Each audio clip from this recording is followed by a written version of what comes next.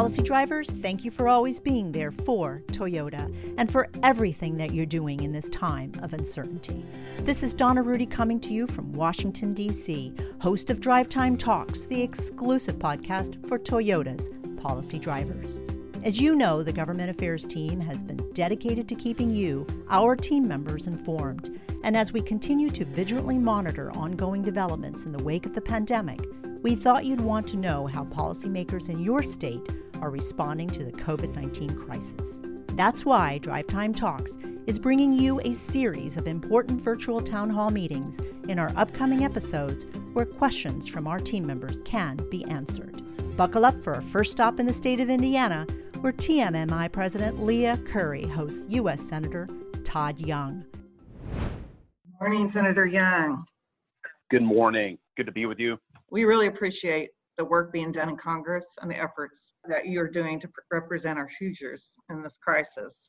So to kick things off, I just want to hand it over to you to give you an opportunity to make a few opening remarks, and then we'll get to our questions.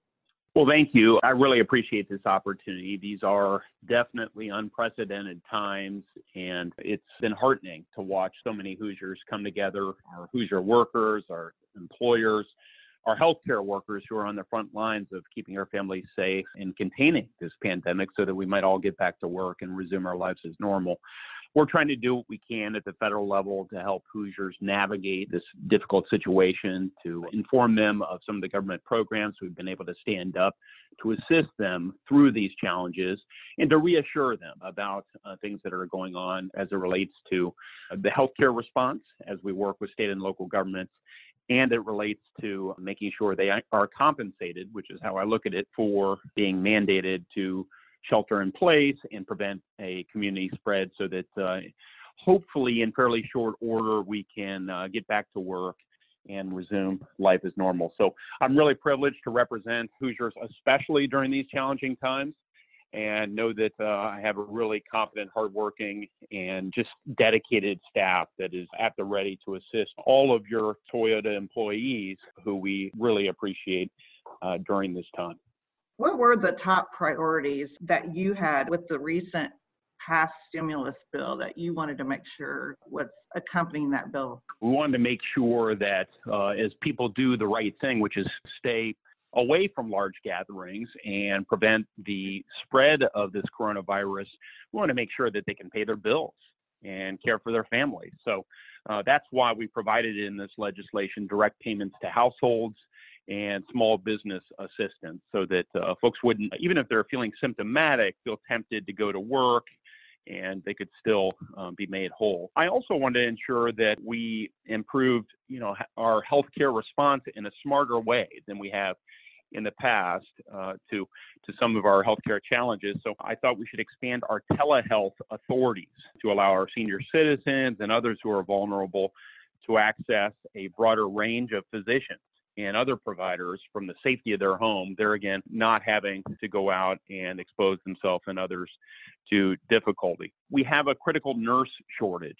We actually had that shortage, especially in more rural areas, headed into this crisis through the legislation, some provisions to make sure that qualified nurses can serve in underserved areas. Beyond that, we want to make sure that our state and local authorities have all the resources they need.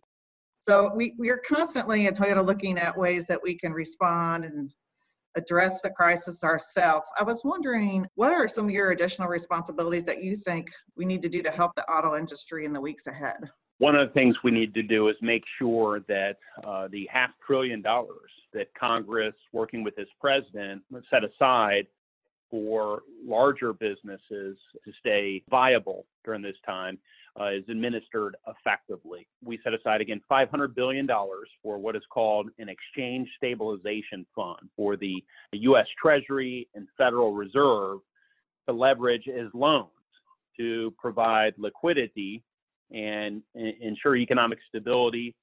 And most importantly, for all your Toyota team members, make sure that we keep workers employed. We want to make sure that on the back end of this, people have jobs to go back to. This is an unconventional situation where performing one's civic duty by staying home, by staying away from work, requires that we provide provisions on the back end of this so that the employers stay viable and so that the jobs remain there. The worst thing we could conceivably do is damage the engines of our economy, like Toyota, a great employer, one that generates wealth for so many households around the country. What do you think about the plans for the children to receive education needed to prepare them for the next school year? And there's a lot of parents, obviously, that work here and grandparents interested in your thoughts on really that subject.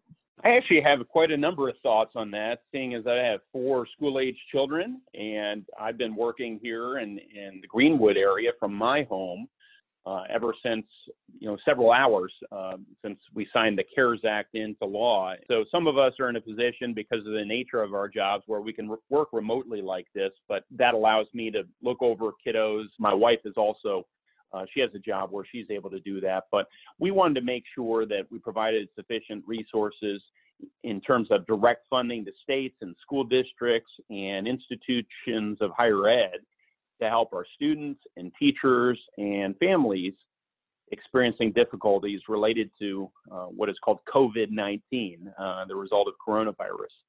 So we $13.5 billion of that $30 billion in funding goes to states to help elementary and secondary schools respond to school closures, address student and teacher needs, and to support the use of educational technology and distance learning.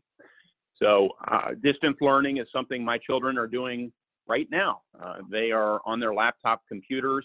Not every school district has previously distributed laptops to their students, so this provides some resources for that. We provided $14.25 billion in funding to institutions of higher ed, whether it's Ivy Tech, Indiana University, or any of the other schools around the state of Indiana, to assist students. And then we provided another $3 billion of flexible funds that we give to states so that they can help K through 12 schools in their colleges and technical schools and universities with various needs. Well, thank you very much for that. I have a couple of nieces that are teachers, and my son is graduating from Ivy Tech. But in fact, it's been quite interesting to see the dynamics of learning from home when everybody's at home. I've been really proud of how teachers, like so many others, have stepped up. I've always appreciated our teachers. I think you gain a special appreciation for those who decide to teach when you have children. But they've been so conscientious and they've worked so hard in pivoting away from in-person education to this online platform that they're starting to use. And, that takes a lot of work to transition almost on a dime to a new form of instruction. I won't say it's been seamless, but it's amazing how quickly they've made the pivot. And this has been, in some respect, amidst all the challenges and the anxiety we're facing, we've discovered some things in sort of this great social experiment that is going on. And one of the things we found in my household is that my kids can complete their schoolwork typically in a few hours. And so I think we'll be rethinking a lot of the things we do on the back end of this about how we deliver instruction. And maybe, again, amidst an otherwise very, very challenging situation, there will be some efficiencies that we realize and some opportunities on the back end of this. Absolutely. I think we're seeing that in the industry as well. That's the Toyota way, right? Yes, that's right. That's the Toyota way. Absolutely. So when we look at this COVID case, keep talking about flattening the curve of infection and how to return back to normal. So what do you think will be able to do that in your mind as you look at the state of Indiana? Well, the growth patterns of the virus we've seen differ significantly from state to state. We've seen New York's situation differs considerably from Indiana's, at least right now, and we hope that continues into the future with our governor's great leadership and that of so many of our local officials. But it's important for states to understand the impact of social distancing, their hospital capacities, and their testing capabilities so that they might project what the future holds. And that applies regardless of what state or locality one lives in.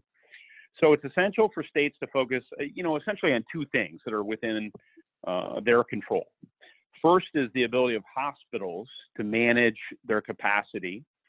And second is something we've all heard a lot about recently, that reduction of person-to-person transmission within the community, especially amid shortages in essential medical equipment. But the bottom line is the longer it takes for a state to reach its peak hospitalization, that peak hospital capacity, then the lower those peaks will be.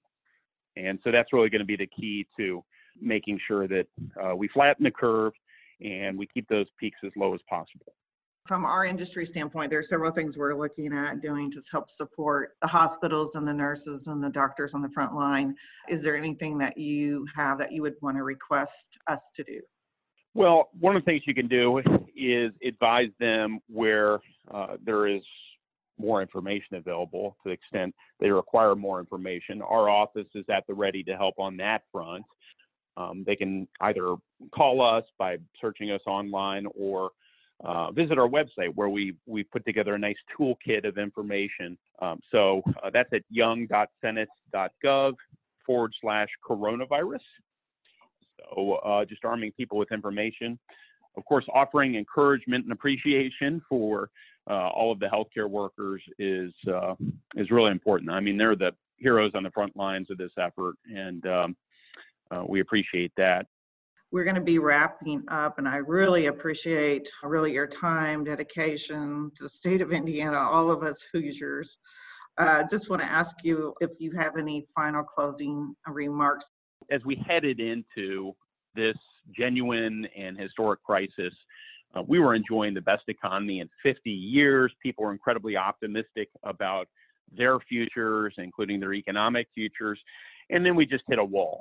This virus seemingly originated in China and very quickly found itself all around the world. And our economy went from those highs to grinding to a halt in very short order. We can return.